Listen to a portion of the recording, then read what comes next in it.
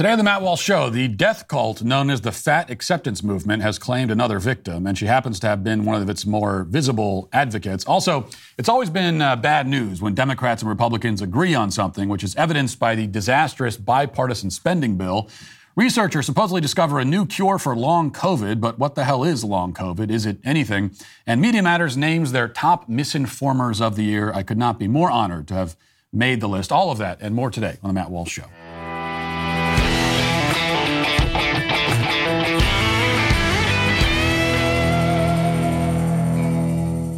Well, if you're someone who has always wanted to read and understand the Bible, but you're not sure where to start, then check out the Bible in a Year podcast from Ascension Press.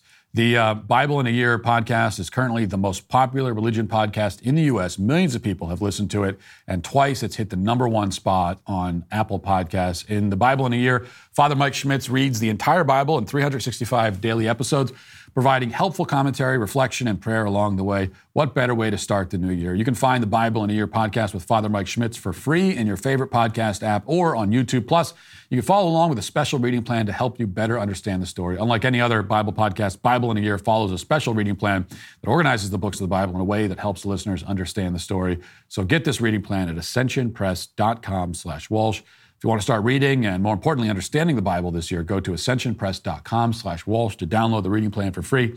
It's ascensionpress.com/Walsh to download the reading plan for free.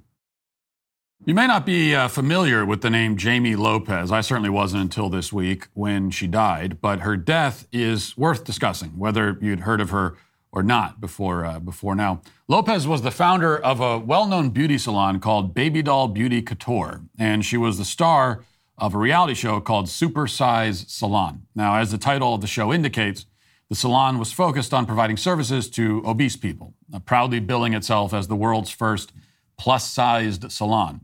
Lopez herself was a plus-size model, and as media reports about her death have characterized her, she was a, quote, fierce advocate of fat acceptance and body positivity. Her show and her public brand centered around the basic message that everyone is beautiful no matter their size, and we should accept and celebrate all body types. She was only 37 when she died this week. They've not released a confirmed cause of death, but the Daily Mail and other outlets report that she was suffering from heart complications, among other potential maladies. Now, there's a reason why I bring this all up, but before I flesh that out, it may be enlightening to watch a brief sneak peek of the Super Size Salon show, which was posted on WeTV's YouTube channel a few months ago to promote the show. And the problems we're going to talk about are all illustrated, I think, very explicitly in this clip. And here it is. I've just always loved beautiful things. It's just a part of me. I've been doing makeup since I was 13 years old. I just have always just loved making women feel beautiful. Oh my God. I am a social media influencer in the plus size community. I want to inspire big girls all over the world. This is what I manifest every single day. Jamie in the big girl community is like an icon. She's very beautiful, confident. She is really a GOAT. Jamie's just a fabulous glamazon. She loves to just see people happy. You're gorgeous. It's so cute. I am the owner and creator and the HBIC of Baby Doll Beauty Couture. Welcome to Baby Doll. Welcome to Baby Doll. My dream was to create the first ever all-inclusive salon by plus-size girls for plus-size girls. You're in good hands. Society makes you hate yourself if you don't look a certain way. And I am damn determined to change that. Baby Doll is about embracing who you are. Yes, girl. Yes. You might have fat ass people come to your salon, but you don't have a plus size salon when cheers for big asses like ours. All this is for all it is. So it's a message that's a sermon that we hear all the time in our culture. We should not make obese people feel bad about themselves. Everyone is beautiful. Fat is beautiful. Everyone should be accepted. All weights, all sizes. Indeed, fatness is now its very own identity group. There is, as we heard in the clip there, a community, a sisterhood of fat women, and this community deserves to be included and tolerated, even as they kill themselves in front of us. Now, the tragic reality here is that Jamie Lopez was apparently trying to lose weight towards the end of her life. At her heaviest, she had reached 846 pounds. and found herself unable. She was bedbound. She was unable to support her own weight enough to move around without assistance. And she had apparently dropped a significant amount of weight, I think maybe like half her body weight, but was still, 400 pounds, extremely morbidly obese. And it would seem the damage had been done because our bodies are not meant to carry around that kind of weight. Our bones, our internal organs, our hearts, none of it was built to support hundreds of pounds of excess fat. That's why morbid obesity will kill you. It's not an if here. There's no if. It's not like a maybe. The only thing that will stop a morbidly obese person from dying of their obesity is if they die from something else first or if they lose the weight before the clock runs out. Neither of those two things happen, and they will die of obesity, 100% of the time. Jamie Lopez was one of thousands upon thousands of obese people every year who perish from the condition. The clock runs out. Something like 250,000 Americans die from obesity-related causes every year, which makes up 10% of all obesity-related deaths globally, in spite of the fact that the U.S. only comprises 4% of the global population. Now, Lopez may have tried to lose weight at the end, but she was a part of and a victim of also a movement that tells obese people that they don't need to lose weight unless they want to. Like if you want to, then go ahead, but you don't need to. The fat acceptance movement, body positivity, has killed countless people in this country. And now it's killed one of its more prominent advocates. And that's the point we should be focusing on. Now, this is not about exploiting, certainly not about making light of a woman's tragic death. It's about confronting the fact that the fat acceptance movement, typified by nearly everything you heard in that promotional clip, is a suicidal ideology. I mean, it is a death cult. Fat acceptance is a death cult. It's one of the most dangerous ideas in the world, and that's not an exaggeration. At a time when we're so focused on the alleged harms inflicted by, quote unquote, misinformation, it's probably time that we start thinking about the misinformation that tells people like Jamie Lopez and so many others that morbid, suicidal, self-destructive obesity is something to be celebrated, that it's beautiful. Lopez will not be the only body positivity influencer to die an early death. They will almost all suffer the same fate. Fat acceptance became a mainstream phenomenon with its own slate of advocates and stars and influencers in just the past 10 years or so. We're reaching the point now where we might expect to start seeing many of them succumb to their obesity. But then again, if 280,000 obesity-related deaths every single year isn't enough for a wake-up call, I imagine that every single, quote, fat acceptance celebrity could die, and that wouldn't be enough either. Still, whether people want to hear it or not, we need to start speaking some hard truths. Truths such as this. Obesity is not beautiful. It is not beautiful for the same reason that we don't call alcoholism beautiful or anorexia beautiful. If somebody engages in self-harm and cuts themselves, we don't say that the scars are beautiful. If a crazy guy self-immolates, we don't stand around the fire talking about how pretty the flame is. It's not because we hate the alcoholic or we hate the anorexic or we hate the cutter or we hate the self-immolator. Exactly the opposite. We love them, and therefore we hate what is destroying them. You should hate the things that destroy or threaten to destroy the people that you love, including obesity. Now, some people will undoubtedly criticize me for talking about this right now, only a couple days after the woman died. They'll say that it's exploitative, disrespectful. And yet, if she was a member of the Alcoholism is Beautiful movement and then died of liver disease stemming from alcohol consumption, we would all agree that it would be absurd to not talk about the connection. What else are you going to talk about? To ignore it would be ludicrous, even reckless. The same applies here. Now is not only an acceptable time, but the most important time to point out that there is nothing beautiful about self-destruction. There's nothing beautiful about an early grave. These are ugly, horrid things. They are brutal and grotesque. Fat acceptance as a movement, as an ideology, is brutal and grotesque. It is a celebration of death. We shouldn't just oppose it and disagree with it. We should hate it. We should hate it for the deadly, sinister propaganda that it is.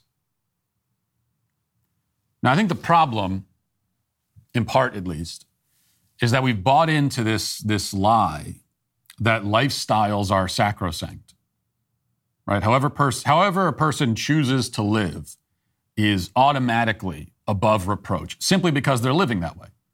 To criticize a lifestyle, such as a lifestyle of overeating, gluttony, lethargy, laziness, that is to suggest that a person should live differently from how they're currently living. But that's the ultimate heresy in our culture. Because for us, the only thing you are meant to say, or that you can say about a person's lifestyle, is that it's courageous and inspirational. Right? We're at a point now where all lifestyles are courageous by default. Simply to live however you feel like living is an act of courage. Whereas to live differently from how you feel like living, to make purposeful changes with the intention of becoming a different sort of person, is somehow an act of self-betrayal. And to encourage others to live differently is bigotry, prejudice, hatred. But this is all nonsense. And it is getting people killed. Lots of people every single day. When will enough be enough? That's the question. Now let's get to our 5 headlines.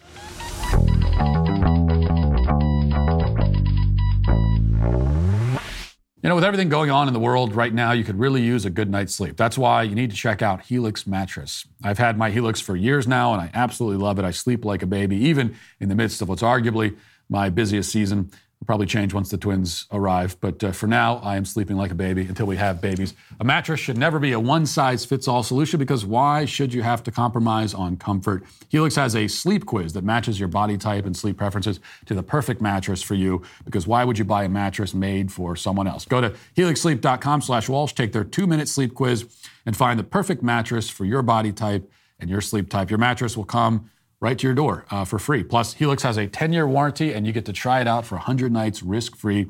They'll even pick it up for you if you don't love it, but you will, I guarantee it. So for a limited time, Helix is offering up to $350 off all mattress orders and 2 free pillows for our listeners. This is an amazing offer. Take advantage of it at helixsleep.com/Walsh. With Helix, better sleep starts now. This is from the Daily Wire. Lawmakers on Capitol Hill touted a $1.7 trillion funding package on Tuesday, with both Democrats and Republicans claiming victories. And it's designed to avert a government shutdown when the current funding expires at midnight on Friday. The text of the legislation is some 4,000 pages long, leaving very little hope for lawmakers, even with the help of aides, to get through the text prior to voting on the massive package. And according to the Heritage Foundation, the omnibus bill they may not have the time to read is packed with woke pet projects. Among them are a number of LGBTQ projects, from pride centers to museums, and anti-racism initiatives, according to a thread shared on Twitter on Tuesday. This is the game, of course, you know, as always, is to have these bills that are thousands of pages long that nobody could hope to read through, and then right before it's passed, and even after it's passed, I mean, infamously, of course, it was Nancy Pelosi who said we have to pass it to find out what's in it. And that has been, you know, that, I believe, at the time she was talking about Obamacare, but that's how it works with all legislation now. You just pass it, you get the gist of it, and then you pass it, and then later on you find what's in it. And there's always this false sense of urgency. It's like, why can't we take a little bit of time? There's no reason why any bill needs to be 4,000 pages long to begin with. There's no reason why that should be the case. You only do that because you're trying to sneak through all these kinds of things you don't want people to know about. But if it is 4,000 pages, why can't we take some time and look at it first? There's always this false sense of urgency. The Congress, they sit around doing almost nothing for most of the year, and then out of nowhere, we got to pass this thing right now, or we're all going to die. And in this case, they say, well, we got to pass because of course we had to avert the government shutdown. And what exactly is the problem if the government shuts down for a bit? We've been through that before, promised catastrophic, consequences, and they never materialize. Anyway, the thread began with a headline in all capital letters: "Woke priorities in the omnibus." Says here are just a few earmarks, aka your taxpayer dollars set aside for special interests or projects we found in the 1,455-page spending bill that are funding the left's extreme agenda using your money, it read. An addendum to the letter later noted that the number of pages had been a typo, that the actual size of the bill was much larger. It was actually 4,155 pages. Anyway, it says, so just a few examples. $1.2 million for LGBTQI plus pride centers. $1.2 million for services for DACA recipients, aka helping illegal aliens with taxpayer funds. $477,000 for the Equity Institute in Rhode Island to indoctrinate teachers with anti-racism virtual labs. More projects were listed in the following tweets, including $1 million for Zora's House in Ohio, a co-working and community space for women and gender-expansive people of color. Well, that's good. You know what? All this other stuff I'm not really on board for, but I just thinking about this the other day. In fact, I was talking to somebody about it, and I was concerned about the fact that gender-expansive people of color in Ohio don't have enough co-working spaces available to them. I was really worried about, so they're putting $1 million in that. That's a very good thing. $3 million for the American LGBTQ plus Museum in New York City. $3.6 million for a Michelle Obama trail in Georgia. New York State Capitol is set to receive $750,000 for LGBT and gender non-conforming housing. Baltimore will rake in a cool $2 million for a wax museum dedicated to African Americans, tentatively named Great Blacks in Wax. Great Blacks in Wax. And New York will get over $800,000 for an LGBT center. I mean, none of this is actually funny, but what else are you going to do besides laugh about it? Because we have no control over it. We have no way to stop it, because this is both Republicans and Democrats who are on board for it. So there's almost for those of us who do not agree with 4,000-page pieces of legislation that just become this bonanza for funding LGBT pet projects all over the country and all over the globe. Those of us who don't agree with it, we have almost no representation at all in Congress, with a few exceptions. Rand Paul is one exception. So Rand Paul had his reaction to the bill yesterday. Let's watch some of this. I brought with me the Omni, 4,155 pages. When was it produced? In the dead of the night, 1:30 in the morning when it was released. Now, people argue that it's conservatives' fault. You don't have the Christmas spirit. Somehow you're holding up government. Well, whose job is it to produce this? The people in charge of spending, the people in charge of both of the parties. When did they know that this would be necessary? Well, it's in the law, September 30th.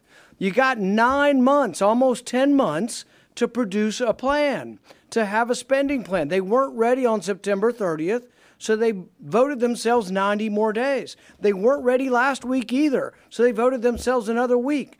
And now we have it at 1:30 in the morning this morning. But what's the clamor? The clamor is to vote. Vote now. Let's get it done. Why are you standing in the way of spending? Well, the real question is this. What is more dangerous? What is more dangerous to the country? $1.1 trillion in new debt, or as Republican leadership likes to say, oh, but it's a win. It's a big win. We're getting $45 billion for the military. So which is more important? Which threatens the country more? Are we at risk for being invaded by a foreign power if we don't put $45 billion into the military? Or are we more at risk by adding to a $31 trillion debt? I like Rand Paul a lot. I've always liked him. I mean, if he ran in 2024, I would consider him a really interesting option. And he's one of the only good ones in the Senate. And he's more libertarian than I am, but that's okay. He's also consistent, much like his father, saying the same things, standing for the same things. One of the only guys that you can trust on foreign policy. He's one of the only Republicans that will say what he just said there. Which is like at least questioning the idea. No one's saying that we're not going to fund the military. But we got to send another $45 billion there right away, or what? Like, what's going to happen? Russia, they're going to invade us, really? Is Russia going to storm the beaches? As for the bill, listen, as the senator points out, there is just no interest among Republican leadership and among most rank-and-file Republicans to actually cut spending. This is one of the most absurd, one of the most absurd falsehoods that we hear all the time is that Republicans are, the party that stands for cutting spending. They've literally never done it. So they've never, ever done it. So it's a total misnomer. They're not interested in it. Very few of them are. Because what does cutting spending actually mean? First of all, it's politically difficult to do. Because it means you're going up to these special interest groups and so on that have their own little pet projects, and you're saying, no, we're not giving you that money. And that's a politically difficult thing to do. And it also means less power. The more the government spends, the more of our money they spend, and the more power that they have. That's what the spending really is, about exerting more of their power. So to cut spending is also to cut power and influence. And what happens, big coincidence, so often you have these people that run for Congress and they want to go to D.C. They say, we're gonna rein in the government, we're gonna shrink government, government's too powerful. And then they get into the government and they say, well, now that I'm here, it's okay now to have all this power because I'm here. So it is all just a game. Okay, there's a new HBO documentary about January 6th that's out, and I have no interest in watching it, but I did enjoy this moment from the director when this is the director of the documentary, and he was being interviewed on CNN. And this was a lot of fun. Here it is. The movie's not just about like the Capitol riot and all that. It's also about like media echo chambers. You know what I mean? And like the dangers of the 24-hour news cycle, and how I think mainstream media like Fox and even CNN like competes for views by running constant 24-hour news cycles based upon fear, division, outrage, and panic, probably to like sell ads. So it's not just about the Capitol riot. Yeah, I'm not exactly sure. First of all, I don't agree with what you're saying, but I'm not exactly sure of how that played into people going into the Capitol and rioting on January 6th. There's nothing fake about CNN. Oh, I'm not saying like fake news. I'm just saying ramping people up and increasing division during that period of time. Don Lemon was nodding along, because when the guy was talking about cable news, he thought he was talking about Fox, cable news, and Don Lemon's nodding. And also CNN. Well, no, that's not. There's nothing fake about CNN. He doesn't see how anything CNN did prior to January 6th could have contributed to January 6th. And, well, I'm happy to explain that to you, Don. There's quite a lot, actually. Yes, the sensationalism for ratings is a big part of the story, as the guy there points out. This is the problem with 24-hour. 24-hour news just really shouldn't exist. 24-hour cable news shouldn't exist because there's not urgent news to report 24 hours a day, every single day. It's like that nobody needs to know all of that all the time. And what that means is they have to generate interest. And of course, it all comes down to ratings and advertising dollars. But even before that, what did CNN do that might have helped contribute to the events of January 6th? Those events that this was not an insurrection. This was not, the American way of life hanging in the balance, and they almost overthrew the government. It was not that. It was a riot, though. No question about it.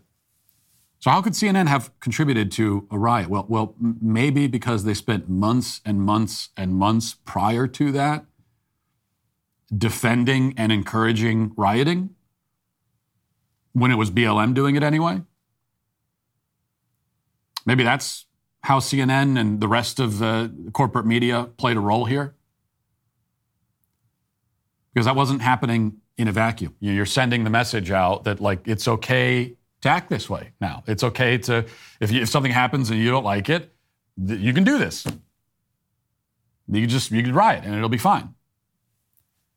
And not only can you riot, but you can even attack government buildings. Which, as we know, the BLM rioters, they actually attacked. It was an actual attack, like as in setting police stations on fire. Which is something that, by the way, the burning, as I've been saying for years now, I'm not the only one, of course, but the burning of the police station in Minneapolis, that actually was, that's like the real January 6th. That is actually the moment that should live in infamy. That's the moment that we should be talking about every year when we get to the anniversary of it. A time in a major American city, the United States of America, which is supposed to be an advanced, civilized society. And here we have a major American city where a bunch of animals invaded a police station. The police went running for their lives and they burned it to the ground.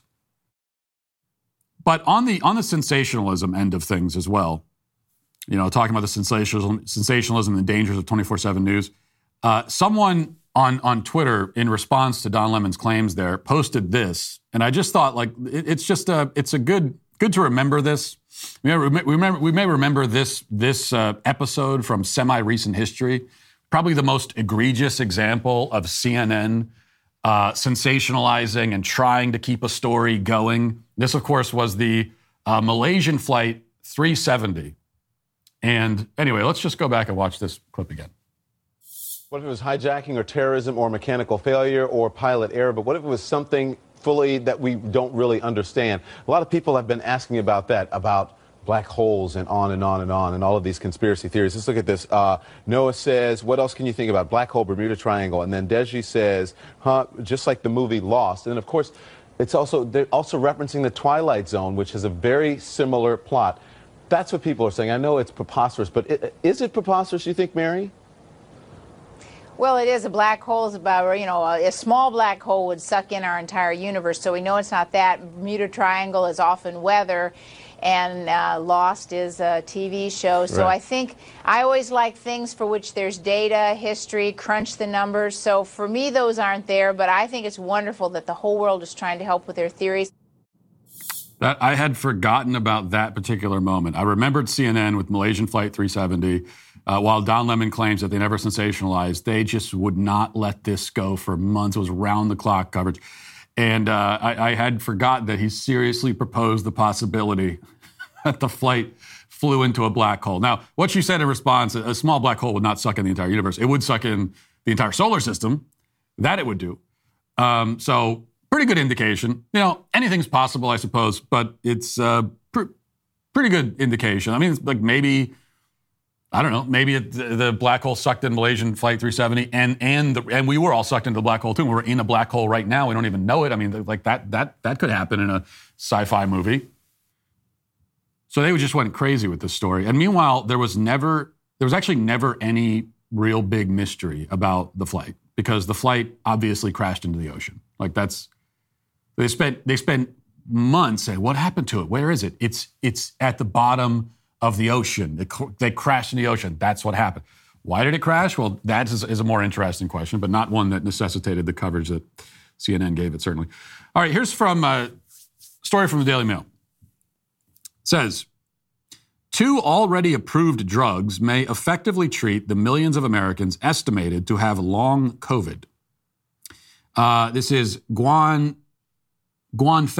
I don't know, an attention deficit hyperactivity disorder drug sold under the name Tenex, and then another drug that is abbreviated NAC that I won't even try to pronounce is a concussion drug that is branded Mucomist, were found to reduce brain fog in 2/3 of patients. So you have the pharmaceutical companies now that are on the case trying to come up with drugs to treat what they call long COVID. And they've discovered, apparently, that, ADHD drugs may do the job. Now, it may interest you to know that this study where they made this discovery, you want to just take a guess on how big the study was? Like how many patients were included in the study? Well, it turns out 12. This was a study on 12 patients. And that is what led them to the conclusion that you can give ADHD drugs for quote-unquote long COVID. The article continues, doctors at Yale University believe the combination protects the brain's prefrontal cortex from stress and inflammation, which can break down neural connections and cause the symptoms associated with brain fog. While the study was small, only on 12 patients, the researchers believe they have found an effective treatment for the elusive condition, one that is available at pharmacies right now. Well, hey, they only tried it on 12 patients, but that's enough. Just give it to, you tried it out on 12. It seemed to maybe work on a few of them. So let's give it to millions of people. Why not? The Centers for Disease Control and Prevention report that around 8% of Americans are suffering long COVID, and more than 3,500 have died as a result. Okay. In a certain way, this actually makes sense because ADHD is about as real as long COVID. So, of course, you would treat them with the same drug. Am I saying that long COVID doesn't exist at all? I'm skeptical about it, but I feel the same way about it as I do about ADHD, actually. So actually, again, it does make sense that they're using the same drug. ADHD. I mean, are there people who, we have the category of ADHD, and are there people who fall into that category? Sure. But the problem is that it's such a vague, all-encompassing concept that there's no way really to define it. So what is long COVID? I looked up the official symptoms as they're listed on the CDC website for what qualifies as long COVID. Remember, they said 8% of Americans have long COVID. What does that mean exactly? So here's a list of symptoms. Tiredness or fatigue, symptoms that get worse after physical or mental effort, fever, difficulty breathing or shortness of breath, cough, chest pain, fast beating or pounding heart, difficulty thinking, headache, sleep problems, dizziness when you stand up, pins and needles feelings, change in smell or taste, depression, anxiety, diarrhea, stomach pain, joint or muscle pain, rash, changes in menstrual cycles. So all of those, they are quantifying as symptoms of long COVID. So that's another way of saying that, like, if you have COVID, anything that happens to you physiologically after COVID could qualify as long COVID. So anyone could have it. And that's particularly the case for these kinds of quote-unquote symptoms that are impossible to define. Like, anyone can convince themselves that they have some of this. It's going to be difficult to convince yourself if you have like a fever, you either have that or you don't. But brain fog? If you want to convince yourself you have brain fog, you can. Brain fog is something that everybody experiences. Whatever that means exactly, it's impossible to define. But it's something that, whatever it means, people experience it probably every day. I wake up every morning, I have brain fog. That's been the case my entire life. Have I always had long COVID? Difficulty concentrating. Have you gone through a day in your life when, at least for a period of that day, you didn't have difficulty concentrating? Have you ever in your life experienced one full day where you were able to concentrate perfectly without any difficulty? Have you ever experienced that in your life? And then, of course, depression, anxiety. I mean, this is what the pharmaceutical companies do. This is bread and butter for them. When they can vaguely diagnose and prescribe treatments for symptoms that are incredibly ambiguous and that literally anyone could have. And it's the same thing that they've been doing in the psychiatric world for a long time, and now this is what's happening with COVID as well. All right, I was pretty honored by this, I have to say. Media Matters lists the top 10 misinformers in 2022. Well, not exactly. These are Tucker Carlson's go-to misinformers in 2022. The top 10 individuals. This is Media Matters. Over the past year, Fox News' Tucker Carlson, who is being named Media Matters Misinformer of the Year, leveraged his platform to amplify the reach of these 10 individuals as they spread misinformation. They pushed topics including bigotry against immigrants in the LGBTQ community, misinformation about COVID-19, the war in Ukraine, climate change, and general right-wing grievances. So Tucker Carlson did get the title of Misinformer of the Year. They didn't even have they didn't even list any runners-up. I knew I wasn't going to. I probably was, competing against Tucker Carlson. It was going to be a tough competition. I'm a little bit disappointed. I mean, given the fact that I do have my own section on the site that they list on Google, so I'd like to know how many votes I got at least. But ultimately, they gave it to Tucker Carlson. Although I was listed as one of his top misinformers, so I feel pretty good about that. They listed his top misinformers: Jason Rantz, Glenn Greenwald, Candace Owens, Tulsi Gabbard, Shia Reichik, who lives at TikTok, Stephen Miller, Alex Berenson, Douglas McGregor, and then also Matt Walsh. It says the Daily Wire self-described theocratic fascist and anti-trans extremist. Matt Walsh was a frequent guest on Tucker Carlson tonight. Walsh, who has helped lead a right-wing campaign of harassment against children's hospitals, providing life-saving, gender-affirming care to trans youth, and who has previously slandered LGBTQ people as groomers, was on the show 12 times. And of course, the right-wing campaign of harassment against children's hospitals, that entire campaign consisted of me, and not just me, along with Libs of TikTok and Chris Rufo and others, simply pointing out that hey, look, guys, look at what these hospitals are doing. That's what harassment is. And this is yet another article. You could read the entire thing, and you see lots of people being labeled misinformer, lots of claims that are labeled misinformation, and yet they never even try to explain how or why we're wrong. Like, what did we say that was wrong exactly? What claims did we make about hospitals that was incorrect? But we know, of course, that on the left, misinformation is, it's not wrong information or faulty information. It's simply information that they find inconvenient. That's what it means. All right, let's get now to the comment section. Who makes a Twitter mob fly off the handle with rage? Who's to blame?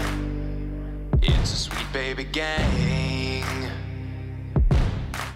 I don't mean to brag, by the way, but I am feeling pretty good today, feeling a little bit accomplished. I took all 4 of my kids out to eat at a sit-down restaurant last night, 2 nights ago, actually, by myself. So just me and the 4 kids. I decided to do this, because I've been traveling a lot over the last few months, lots of traveling. It's been hard on the kids, hard on my wife. So I'd give her a break, take the kids out, spend some quality time.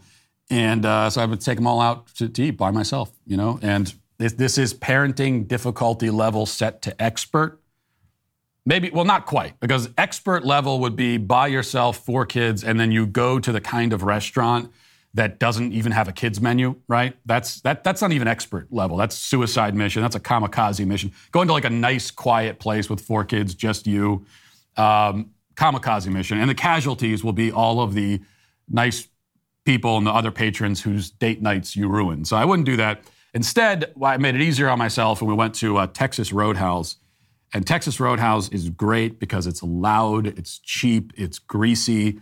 It's not very clean, let's be honest. They used to, remember at Texas Roadhouse, they used to give you, I haven't been to one in a while that does this, but they used to give you buckets of peanuts at this place, and you would just chuck the peanut shells on the ground.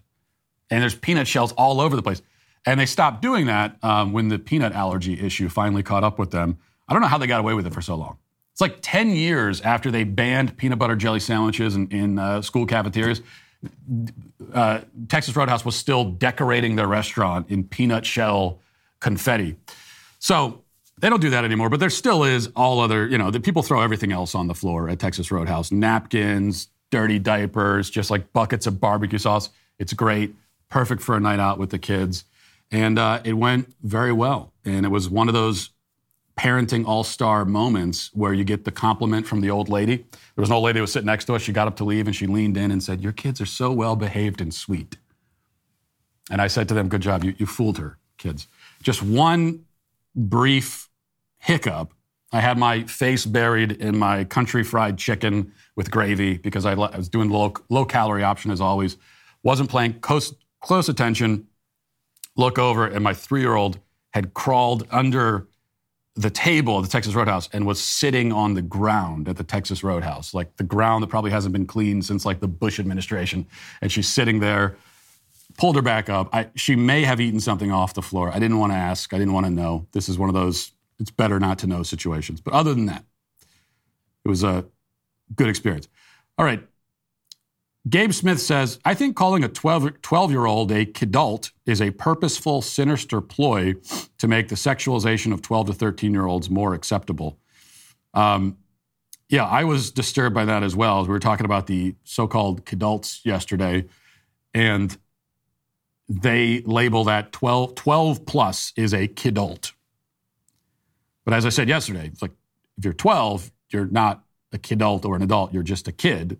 12-year-old playing with toys, not only fine, but I consider that's a positive sign. If like a 12-year-old still playing with something like Legos, because the other option is what? The 12-year-old's on the screens all the time. You know, it's that would tell me that this is a child that still has some innocence and some, you know, childlike wonder about them, and I consider that a good thing. Adults buying toys is a different deal entirely. Paige says, Matt is 100% correct. Growing up, my family never ate at the dinner table. We all ate different things at different times. I watched TV more than I went outside. I first got a device with the internet when I was 7 years old. My most cherished memories of my childhood are from my grandparents' house when I would go to see them and all my aunts and uncles and cousins. But after they moved away, my parents got divorced. I spent even more time staring at screens, eating alone. I feel very little nostalgia for my childhood. All the toys and movies and TV shows aren't a replacement for family. I think this kidult trend is very disturbing. And this is the story that so many people in my generation, if this is your generation too, millennials, this is how they grew up, just staring at screens. And if you think about, like, that was the case in the 90s, how much more is it the case for kids these days? Another comment says, I'm always flabbergasted by how many adults without kids flood Disneyland and Legoland, making it an unpleasant experience for those of us who bring our kids to these playgrounds. And I will never understand that. Like, it's not only, of course, immature to go just as an adult to a place like Disney World, but also, why would you want to? If you're, you know, like if you don't have any kids and you want to go with your wife or someone to a vacation somewhere, without kids, you could go anywhere you want. And if you've got the money to go to Disney World, it means you got some money to spend on the vacation. So you have money to spend on a vacation. You don't have kids that you need to worry about. You've got some time off. You can go anywhere, and you decide to wait in lines at Disney World? Doesn't make any sense to me. Dormission says, I'm 40, fully employed, happily married, have a son. I still collect toys, 70s to 90s mainly. It's a hobby of mine. Plenty of people collect things that make them happy, and I see nothing wrong with that. We're not hurting anyone, and it's one of the many things my son and I bond over. I love introducing him to toys and cartoons I grew up with, and luckily I still have a lot of the toys I grew up with that I get to share with him. Yeah, a lot of comments like this, people claiming that that they are an exception to what I said about adults buying toys for themselves. And these responses always frustrate me because, look, if you know yourself to be an exception, then fine. Then you are. Then there's nothing to worry about. I guess I'm not talking about you. What I said doesn't apply to you. That's fine. I never said that it applies to absolutely everyone in the world. In fact, I specifically said that if we're talking about fully competent adults who are contributing to society and they have families and they have responsibilities and they're well-rounded, mature, intelligent people, and they also happen to have like a toy collection, that's not my thing, but then it's more of just a quirk or an eccentricity. And if that's your thing, then fine, whatever. But the point is that the $9 billion adults spend on toys in a given year for themselves, that's not all or mostly being driven by collectibles, okay? These are not mostly people buying collectibles. And the greater point is that we do have a major problem of adults stuck in perpetual adolescence, refusing to grow up, refusing to accept responsibility.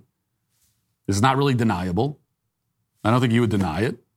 We obviously have that problem in our culture. And the toy thing is a symptom of that, and I think contributes to that, except in cases when it doesn't. So that's how you break it down. Our small but mighty team in South Florida is growing, and we're in need of a new associate producer to make it even mightier. The AP will assist and support our show producers with general oversight of show production. Technical production skills are a must for this role as well. Candidates who have strong experience with operating cameras, microphones, and other audio equipment are preferred. Additionally, you'll be responsible for tasks such as helping to schedule and set up various shows, assisting in coordinating and producing special show segments, prepping material for guest interviews, and more. The needs change every day, so you have to be good at adapting. This is an in-office position in Southern Florida. Local candidates are strongly preferred, but we're open to considering exceptional candidates who are eager to relocate to South Florida. If this sounds like you, go to dailywire.com/Walsh and click careers for more info and also to apply. Now let's get to our daily cancellation. The Avatar sequel, Avatar 2, The Way of Water, was released this past weekend, 13 years after the original came out, 12 and a half years after everyone forgot that the original ever existed. It was a brief moment in time when millions of people were somehow duped into believing that Avatar was a good film, but the fever broke rather suddenly, and most of those who had fallen under its spell quickly realized the whole thing was just Fern Gully as reimagined by the Blue Man Group.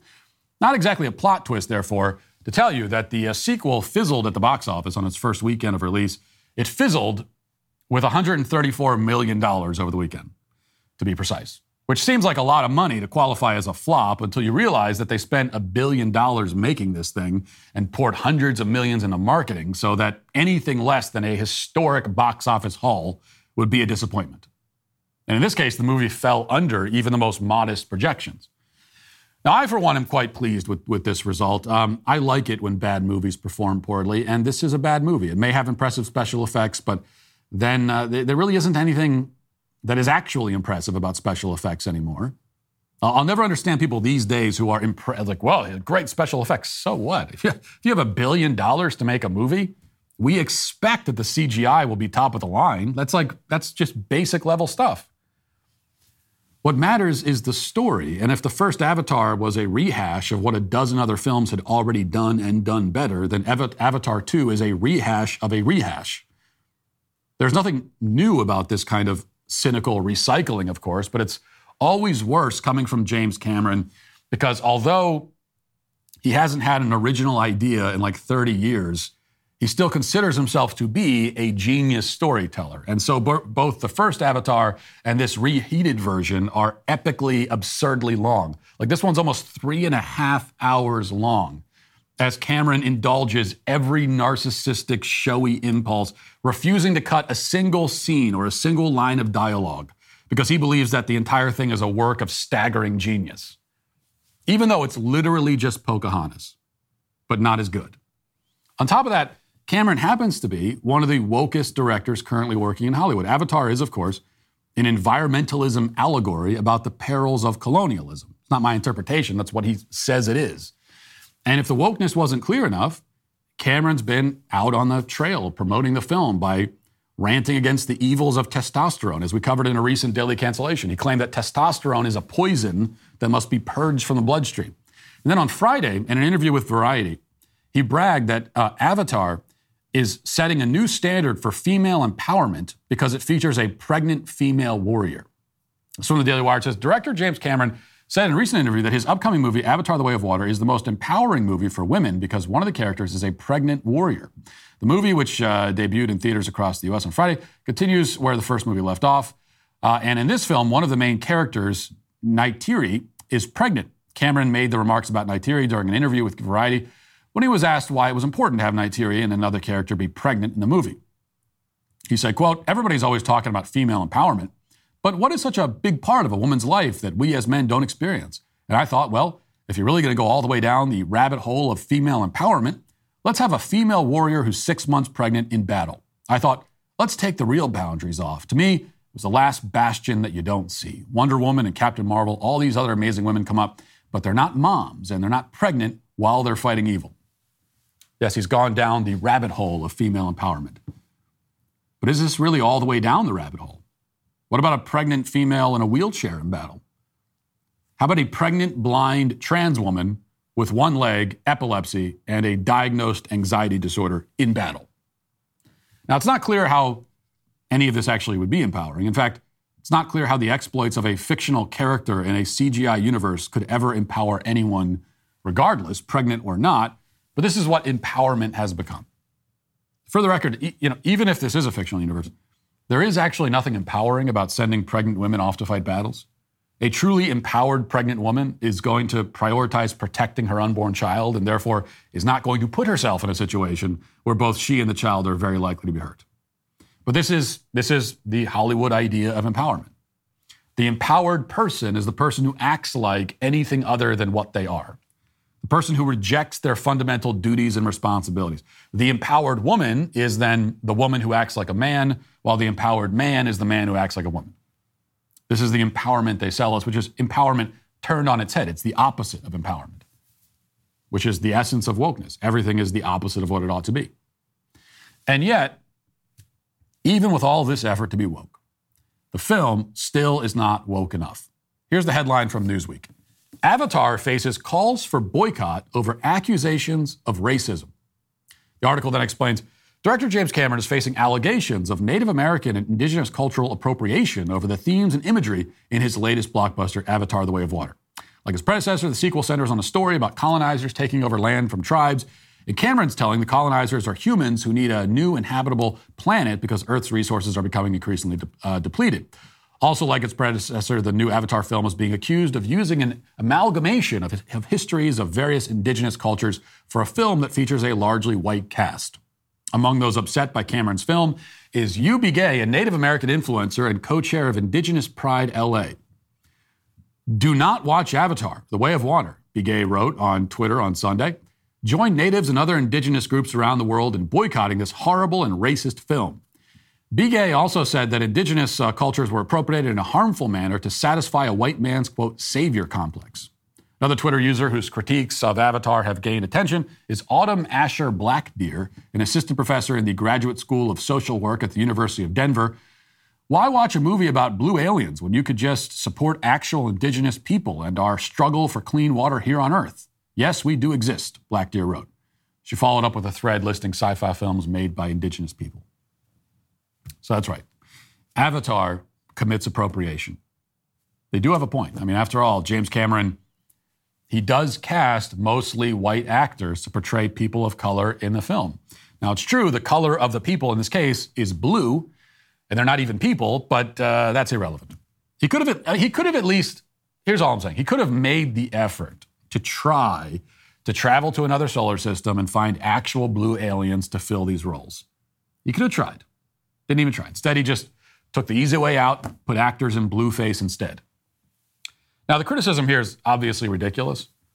What's more, they're attacking James Cameron for somehow negating or minimizing the struggles of, quote, indigenous people when the entire movie is one long, overly simplistic, childish retelling of the settlement of the New World wherein white man bad, native people good.